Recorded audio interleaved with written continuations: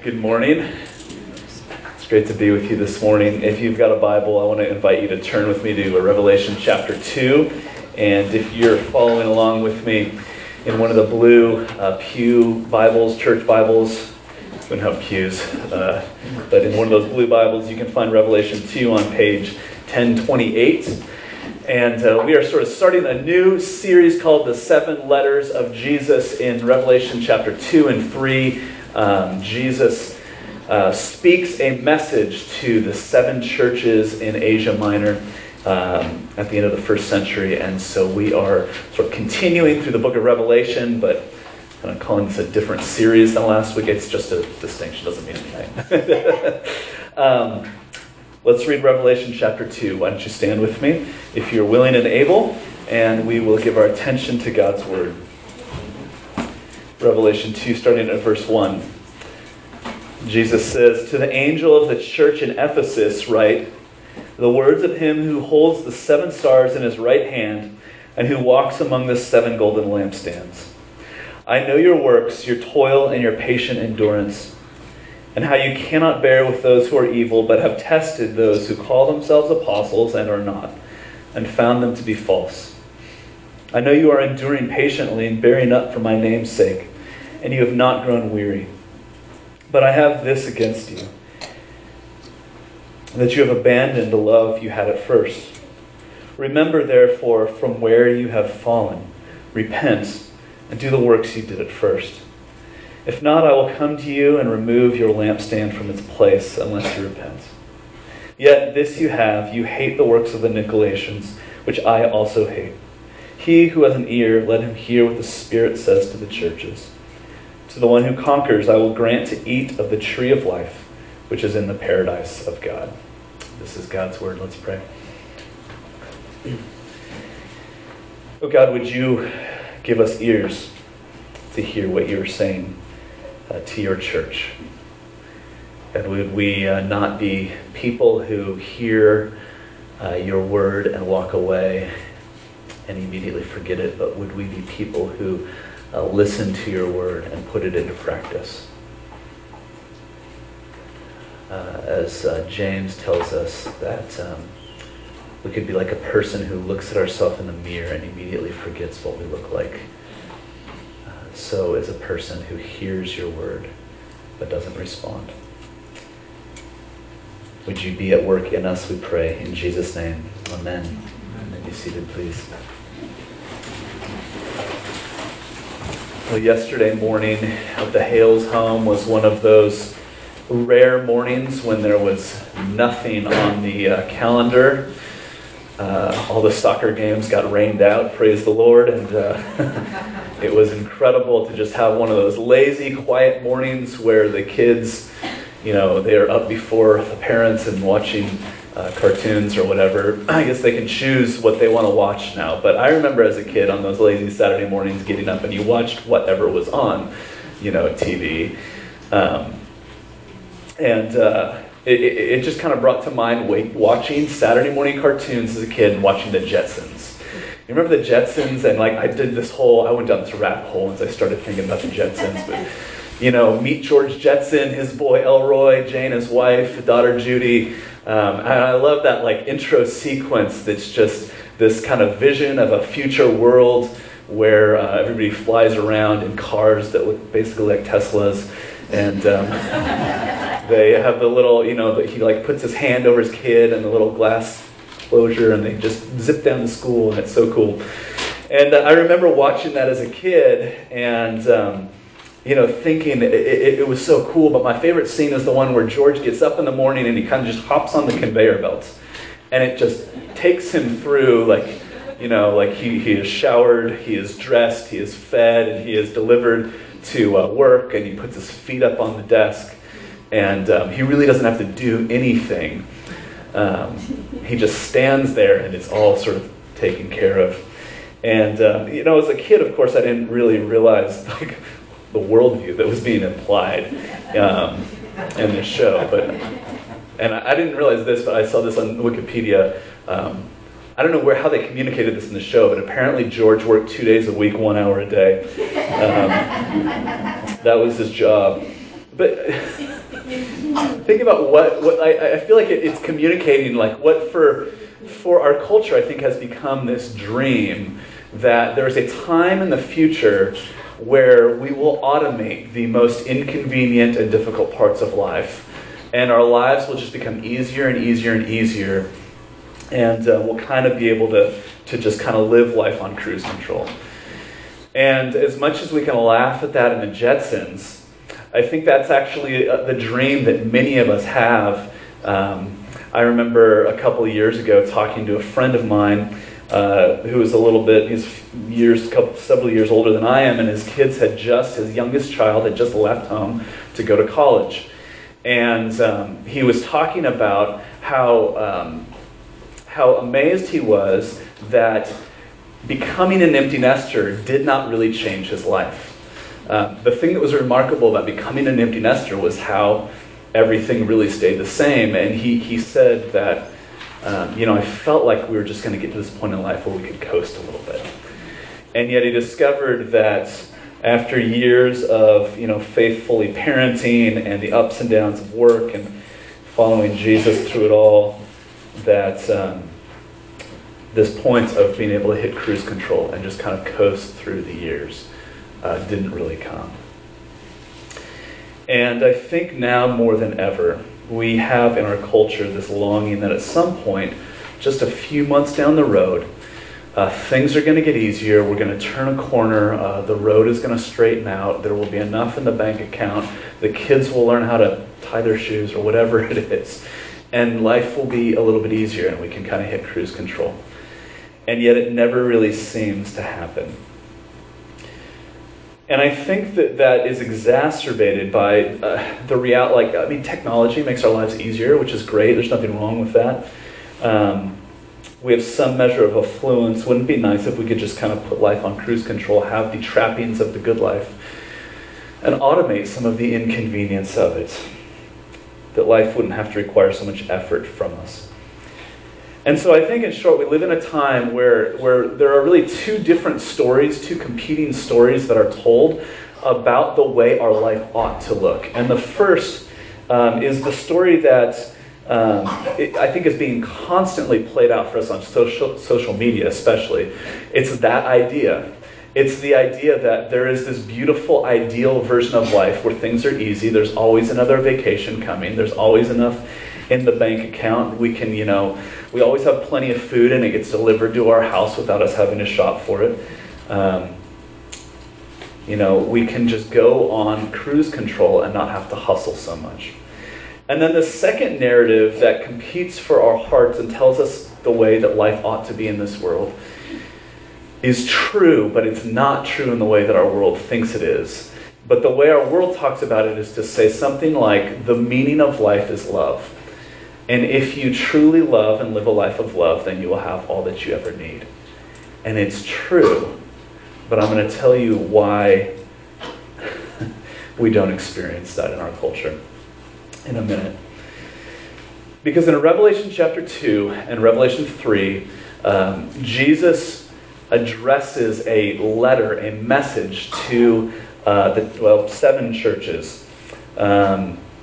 And some Christians have kind of looked at these 7 different messages and kind of tried to view them as addressing different ages or dispensations in the history of Christianity.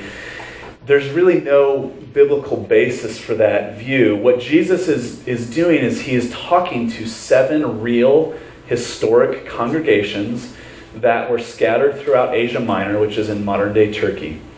And in each of these churches, at the end of the first century AD, let me say it like this. There were more than 7 congregations in Asia Minor by this point. And yet Jesus, he's addressing these 7 historic churches. So these are real churches, and he identifies with these churches. But that number 7 in the Bible is the symbolic number of completeness. And so there's a sense in which while Jesus is addressing the particular concerns of these 7 churches, he's also addressing his church, the complete church. And so in a broader sense, his message to each of these churches applies to his church today. And there are a number of common features in each of these letters. when he addresses these 7 historical churches, there's this pattern over and over again. He begins by identifying himself, Jesus does, as the author, with reference to one of the things one of the ways he was described in this vision that the Apostle John had of Jesus that we looked at last week. And so he says in this letter to the church in Ephesus, he identifies himself as the one who holds the 7 stars in his right hand and who walks among the golden lampstands. And we saw in Revelation 1 last week that these 7 stars are the 7 stars are the 7 churches, or I think that's right, the 7 stars are the 7 churches, and the 7 lampstands are the angels of the churches. I might have had that backwards. But he's identifying himself with reference to how he was described in chapter 1. And then in each of these letters, in the letter to each church, he identifies sort of certain characteristics of the city that this church was found in.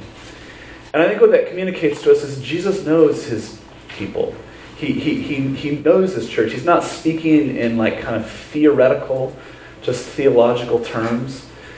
But he's saying, I know you. I care about you. I know what you're going through. I know what your life is like. And in most of these churches, he compliments, I think all but to the church of Laodicea, he's something to affirm in the life of the congregation. And then in all but 1 or 2 of the letters, he also has a critique or a correction to offer to his people. Jesus knows us. Jesus is with us. And Jesus holds out both encouragement and correction. And then in each of, so I guess you could summarize it like this. In each of these letters, Jesus diagnoses a problem. He writes a prescription, and then he holds out a promise. And so today we're looking at this first letter to the church in Ephesus. And Ephesus is this place, as I kind of did a little bit of reading on this week, it sounds remarkably like Orange County to me. Ephesus, I mean, it's different, of course, but Ephesus, there was a theater in Ephesus, there was a library, there were paved streets. That doesn't shock us, but in the first century, that was a big deal. It was a very cultured place.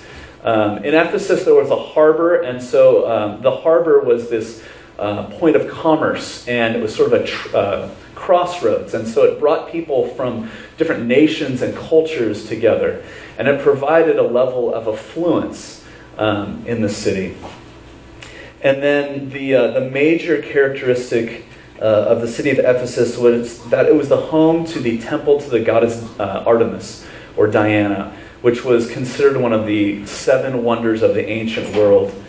Artemis came to be known as the goddess of love. And so you could say it like this: Ephesus was a place where there was a lot to do. People tended to have the means to do those things, and everybody was obsessed with sex.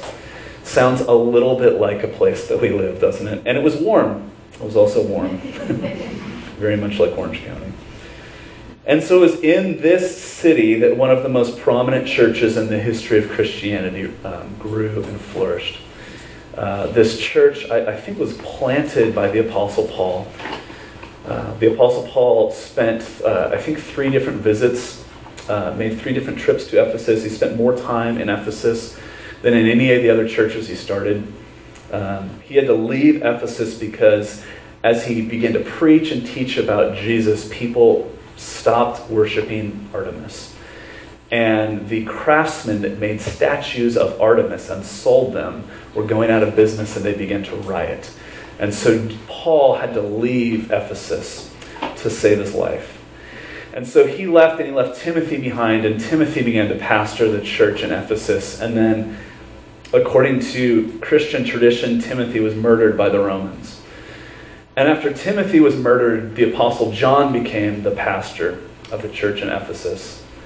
And some years after that the same Apostle John is now living in exile on the island of Patmos, and he is the one who receives the revelation and records this message to this church that he loved. And so Jesus, through John, addresses this church that he loves in a place that's very similar to us, to where we live. And he says, you've embraced life on cruise control. And I want you to embrace a different story. I want you to embrace the story that the meaning of life is found through love.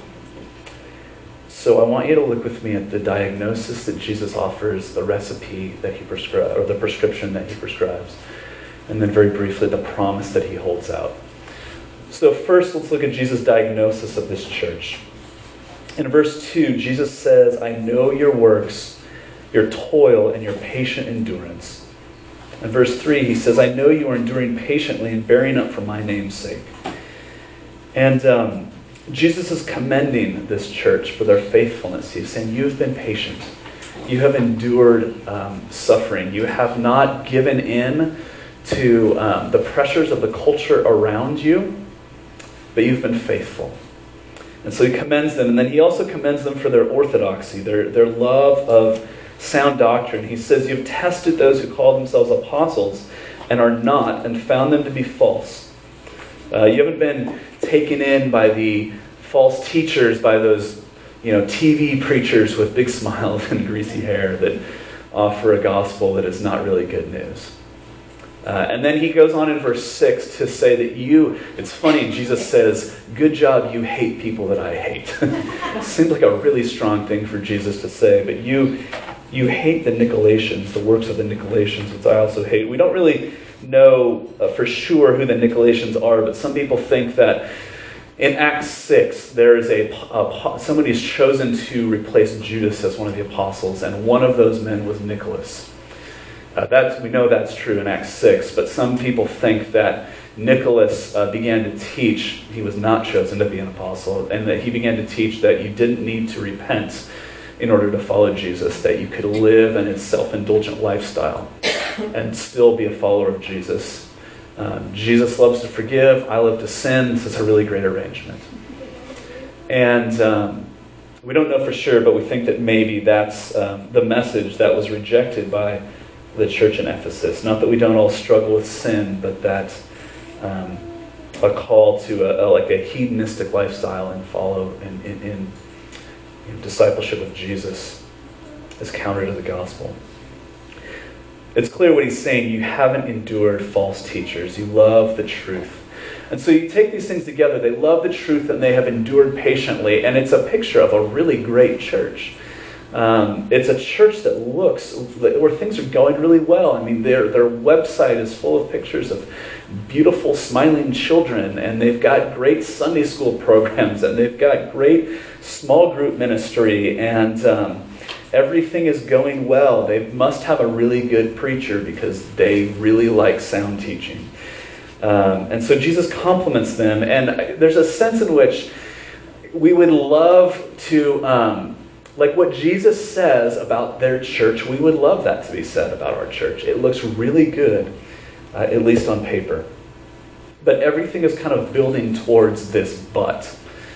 We've all had the experience where, your boss brings you in and he's telling you all these things that you do well, or she's telling you all these things you do well.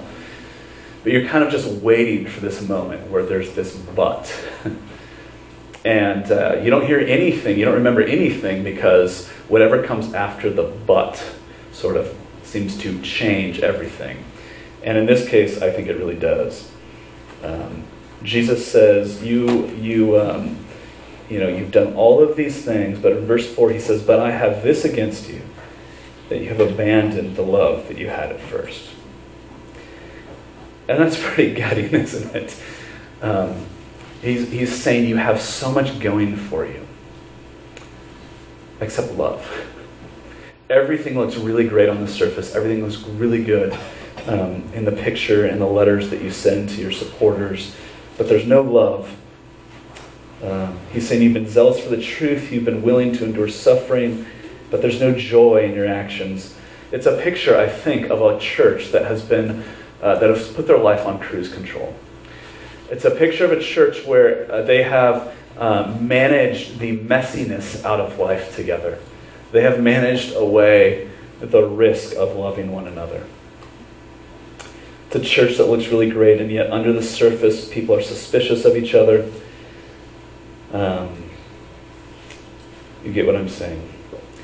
And I think that the way to describe this, like I said, is to say that this is a church that has figured out how to live life on cruise control. Because what we're saying when we want this kind of life where we can coast, where we can live on cruise control, is a life where we can automate the difficult things, the inconveniences out of our lives, where things look good on the surface, and yet we've been able to automate the difficult parts. And so Jesus' diagnosis here is devastating because he's saying everything looks good except you've forgotten love. You have stayed away from the messy business of loving actual people. And the phrase, the way he says it is, you have abandoned the love that you had at first. And it's not real clear. Does Jesus mean, when he says you've abandoned the love you had at first, is he saying you've abandoned me, like your love from Jesus, for God? Or is he saying you've abandoned your love for each other?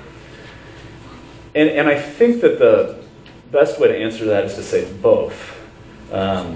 It's clear throughout the Bible that love for God and love for each other goes hand in hand. They always go together. Jesus, I think, is saying if we say that we love God but we don't love each other, then we don't actually love God either. So Jesus is saying to his church, your theology is orthodox, like you're nailing it. And it doesn't matter without love. He's saying that you can have the perfect denomination, the perfect statement of faith, you can read the best translation of the Bible, you can have the perfect worship style, great programs. You can get all of that stuff right, and that is important, and yet without love, we are missing the point. Without love, nobody is going to want to hear our message. And I think that if we're honest, that critique applies largely to Bible-believing churches today. We are zealous for the truth. We are willing to be ridiculed, but we don't love well. If I'm honest, that critique just guts me because I think about the way as I have been your pastor for 3 years. I think in my desire to see our church grow and flourish and thrive, that often love gets left behind. And I'm sorry. Love can often become an afterthought when life is on cruise control. And here I think the key to understanding Jesus' diagnosis is in verse 3. My friend Mike Kanjian, who's a pastor outside of Baltimore, made this point. He says there's the simple phrase in verse 3 where Jesus is assessing the church in Ephesus, and one thing he says about them is, you have not grown weary.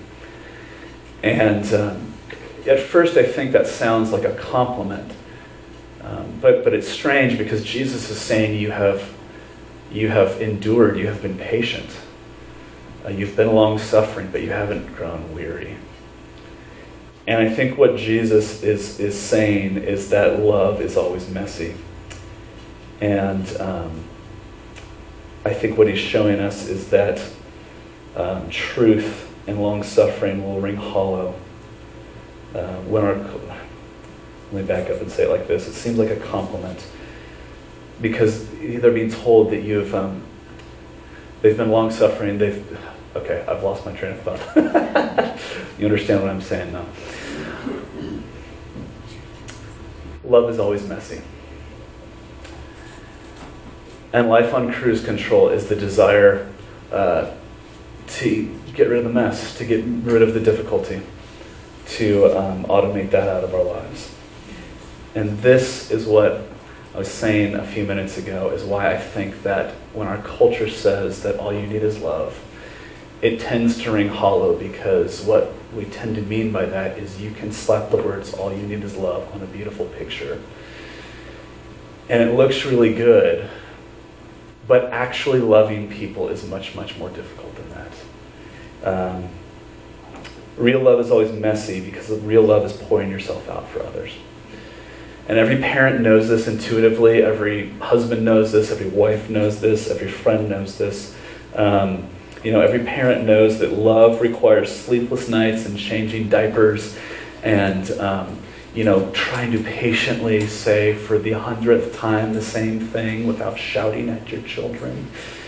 Right? That's what love is. Love is wading into the mess. I was talking recently, ran into a neighbor of ours, and didn't know this, but she told me that she and her husband were separated. And I just began to say, I'm so sorry. And she says, it's okay, we still have a great relationship. And I thought, that is so heartbreaking to hear.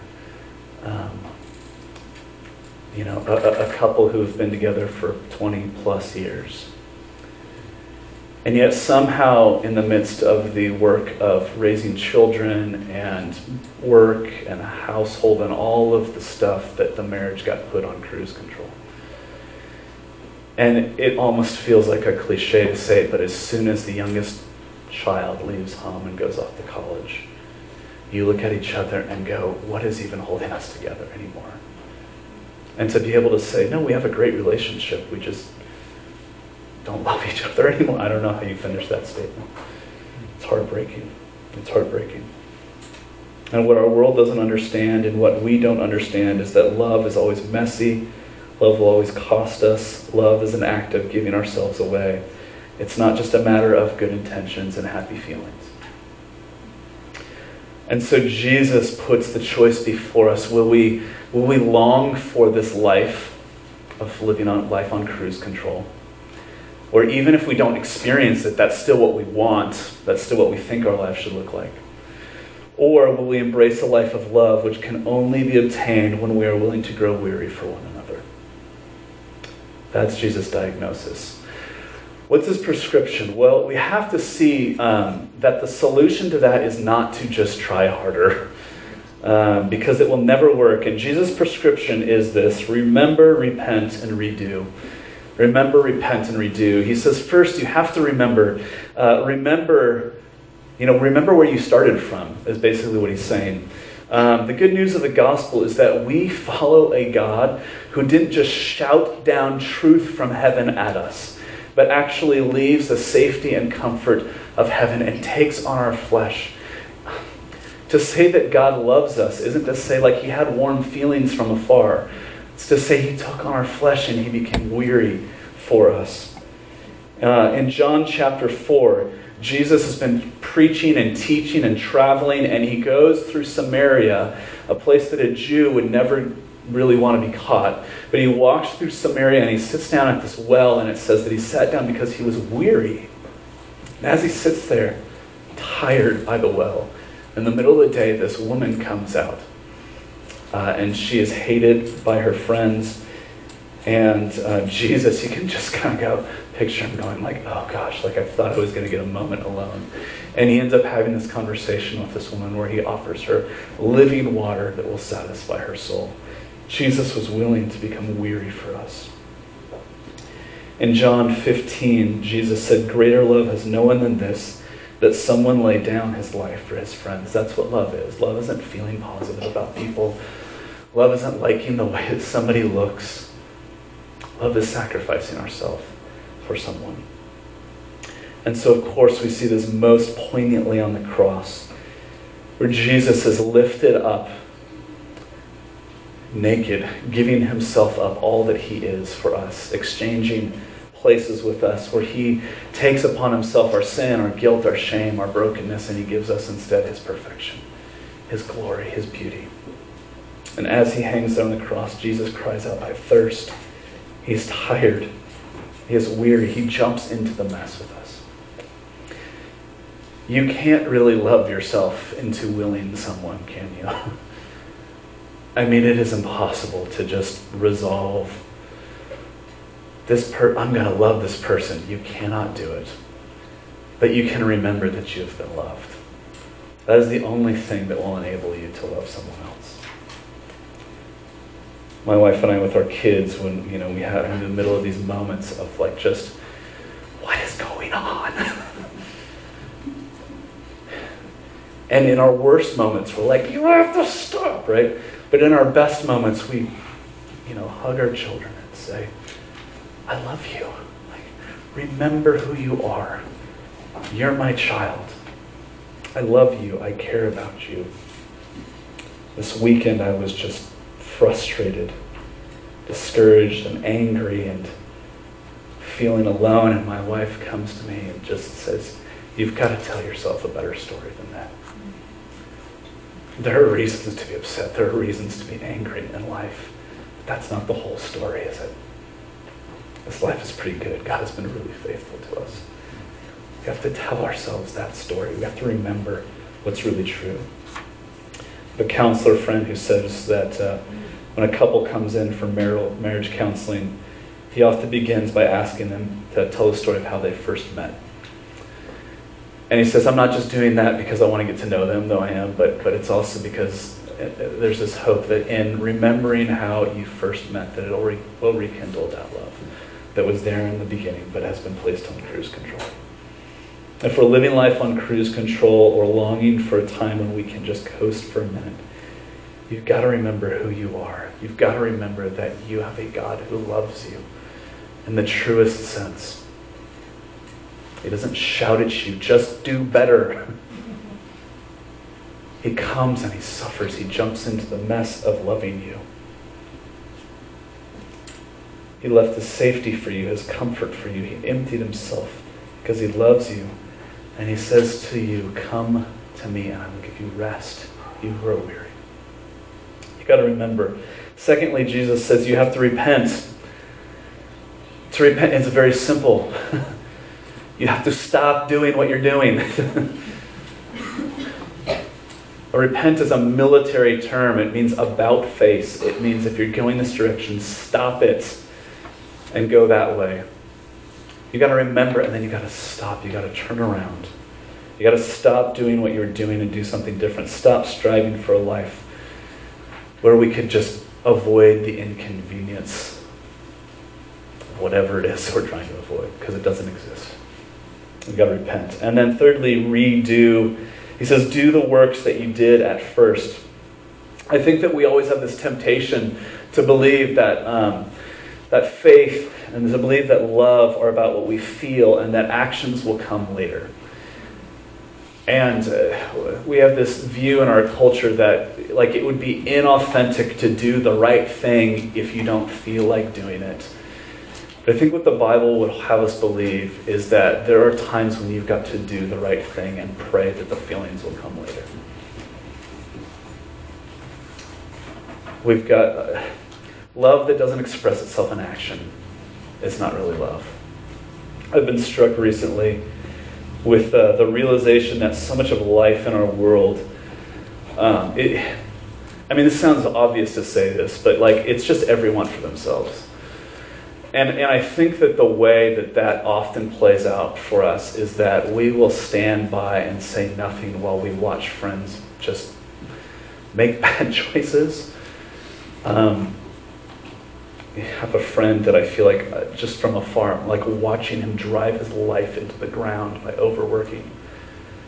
And you can see it, like the toll it takes on his family. And it's so tempting to just say, I think we spiritualize it by saying things like, well, who am I to judge? Who am I to judge? It's not judging somebody to say, look, I love you enough to risk an awkward conversation with you. It's not judging somebody to say, I love you enough to jump into the midst of this with you. To come alongside you to carry your burden. And so I think as Christians we do this, where we just stand by and we watch people little by little walk away from their faith. We watch each other just bail on commitments. And as I've seen this, one of the things I've been struck by is as we read through the Bible over and over again how God calls us to love each other and act with action. In Genesis 4, I think it's in Genesis 4, I think it's the second question that is ever asked in the Bible. God comes to Cain and he says, where is your brother? And Cain says, am I my brother's keeper? Cain who has killed his brother. And the resounding response of the whole rest of the Bible is, yes, you are. It's your job. It's our job to love each other. And over again, The Bible is pleading with us to love each other enough to have an awkward conversation and to stay true to our commitments. In Matthew chapter 4, Jesus says, if you follow me, I will make you fish for other people. In Luke 10, Jesus says, the harvest is plentiful, but the workers are few. In Matthew 28, he says, I want you to go into all of the world and make disciples. In Luke 14, he tells the story, the parable of the great banquet, where he says that the kingdom of heaven is like a great banquet, and the time came and nobody showed up. So God sent his servants into the world and said, compel them to come in. Hebrews 12:15, the author of Hebrews says, see to it that no one, or see to it that none of you fail to obtain the grace of God. Not see to it that you don't fail to obtain the grace of God, but see to it that none of you fail to obtain the grace of God. What all of these verses and more say is that it is our job to love one another, and love is messy. Every one of these verses implies that there is somebody headed in the wrong direction, and the thing about going in the wrong direction is you don't know when you're going in the wrong direction. And you don't need my permission or anyone else's permission to come alongside a friend and say, I love you enough to jump into the mess with you. To risk awkwardness. Like awkwardness. Awkwardness is not that big of a deal. There are so many things that we don't do because we think that they might be awkward. You don't need anybody's permission to have a hard conversation, to jump into the mess of each other's lives. And yes, it will cost us, of course it will, but then you will really be living because you will really be loving. And the gospel is true. Jesus laid down his life for you. He cares for you. He loves you. He jumped into the mess with you, and he invites you to jump into the mess with others. That's the prescription. Finally, the promise. Verse 7, Jesus concludes all of the letters in Revelation 2 and 3 by saying, he who has an ear to hear, let him hear what the Spirit says to the church. And I think what he's saying is we need God's help to understand his word. We can hear, but we cannot put it into practice without his help, so we should ask for it. And then he says here in verse 7, to the one who conquers, and listen, I think the word conquer would be better translated overcome.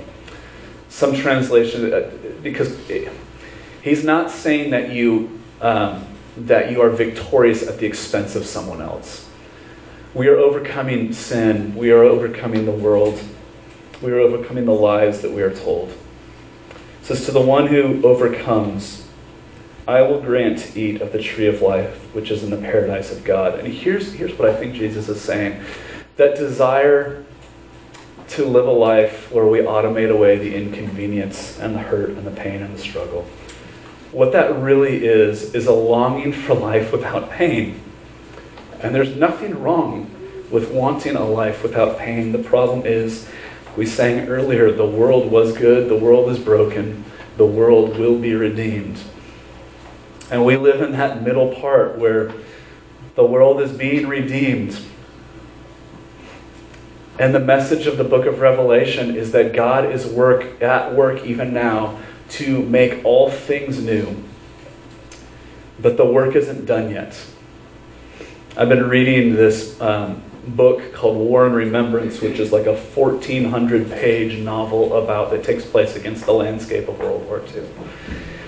And it's historical fiction, but what's true is what's true through this novel is what historians also tell us, that by the time the Allies were on continental Europe, the victory was all but assured. It was just the details that remained to play out. That's what the book of Revelation is telling us. We now live in this time where the details are still playing themselves out, but the end is certain. And God promises those who are faithful that they will eat of the tree of life. The tree of life that was there in the Garden of Eden. A tree of life that is there in the Garden City in Revelation 21 and 22. Where there will be no more pain, there will be no more suffering, there will be no more struggle. That's what we are longing for when we long for a life lived on autopilot. And God is the only one who can fulfill that story for us.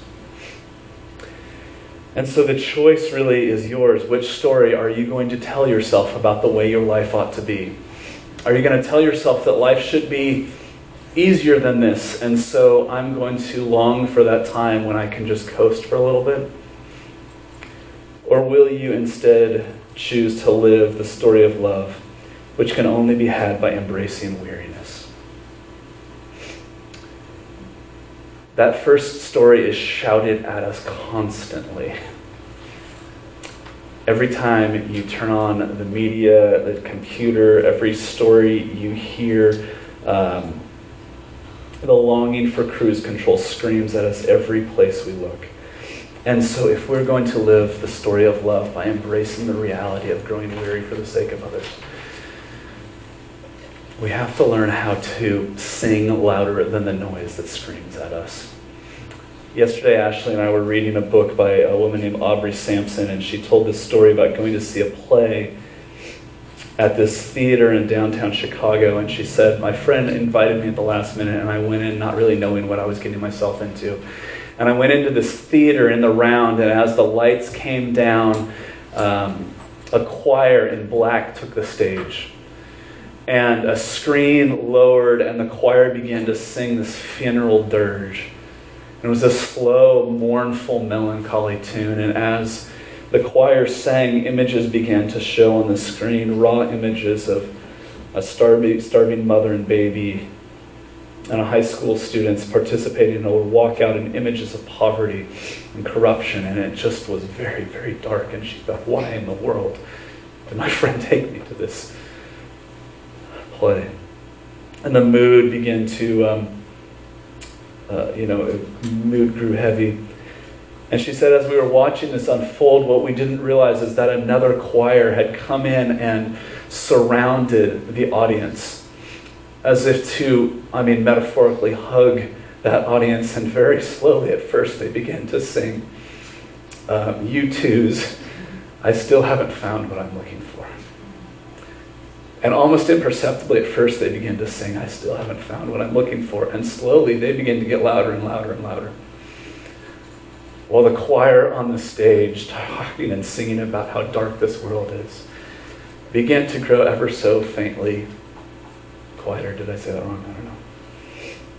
Until the final crescendo, as the choir sang, I believe in the kingdom come.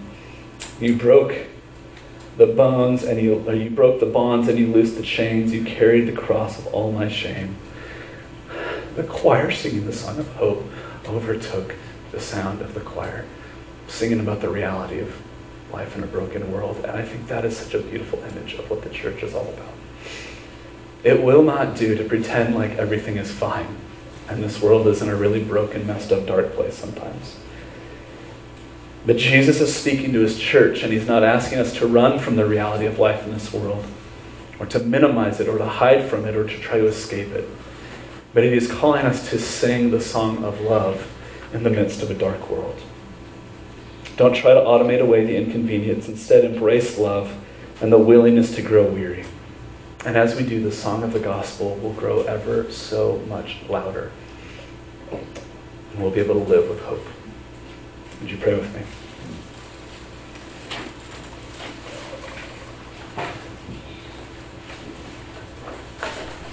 Oh God, we long to be people who sing the gospel song, hear the gospel song even, to hear a song, to sing a song of hope in a world that is often frustrating and not the way that it should be. And so I pray that you would give us the faith that we cannot muster up on our own. Would you help us to remember your great love for us. Remember the love that is explained to us in the pages of Scripture and that we're about to partake of as we come to your table. Would you help us to remember to repent and to then actually love each other? We pray in Jesus' name. Amen. I love the fact that Jesus leaves a meal to remember him by. He doesn't just give us words. He doesn't just give us a book. But he gives us a meal and says, I want you to take my life, my body, my blood into you. I want to nourish your faith with all that I am. It was on the night that Jesus was betrayed that he took bread, and after giving thanks for it, he broke it and he offered it to his followers, saying, take and eat, this is my body that is broken for you. And after they had eaten together, he took the cup and he said, this cup is a new covenant in my blood, shed for the forgiveness of your sins. Take and drink, for as often as you eat the bread and you drink the cup, the Apostle Paul says, you proclaim the Lord's death until he comes again. This is a celebration. This is a celebration for people who aren't perfect, who don't love each other perfectly, but are placing our trust and our hope in Jesus. And so if you've yet to come to the point in your life and in your faith where you embrace Jesus and say to him, I need you, then I would encourage you to simply remain in your seats. If you come weary, if you come bruised and broken, if you come hopeful, if you come with excitement, but I want to encourage you to come with a smile on your face as we sing and as we celebrate the Lord's Supper together. Sam and I are going to serve you. I'll ask you to come forward in groups of about 10 or so. We'll feed the first group. The next group will go sit back down. The next group can come forward. Couple instructions. We have both gluten-free and included gluten bread. In the trays, the light-colored liquid is grape juice. The wine is red. Let me pray for us as we come to the Lord's table. Oh God, would you take this bread and this wine, and would you use them to nourish us? God, life in this world is hard, and yet we want to be people whose lives are marked by love. Love for you, love for one another, love for our neighbors and coworkers. But we cannot do that on our own, so would you strengthen us, encourage us, and nourish us? We pray in Jesus' name. Amen.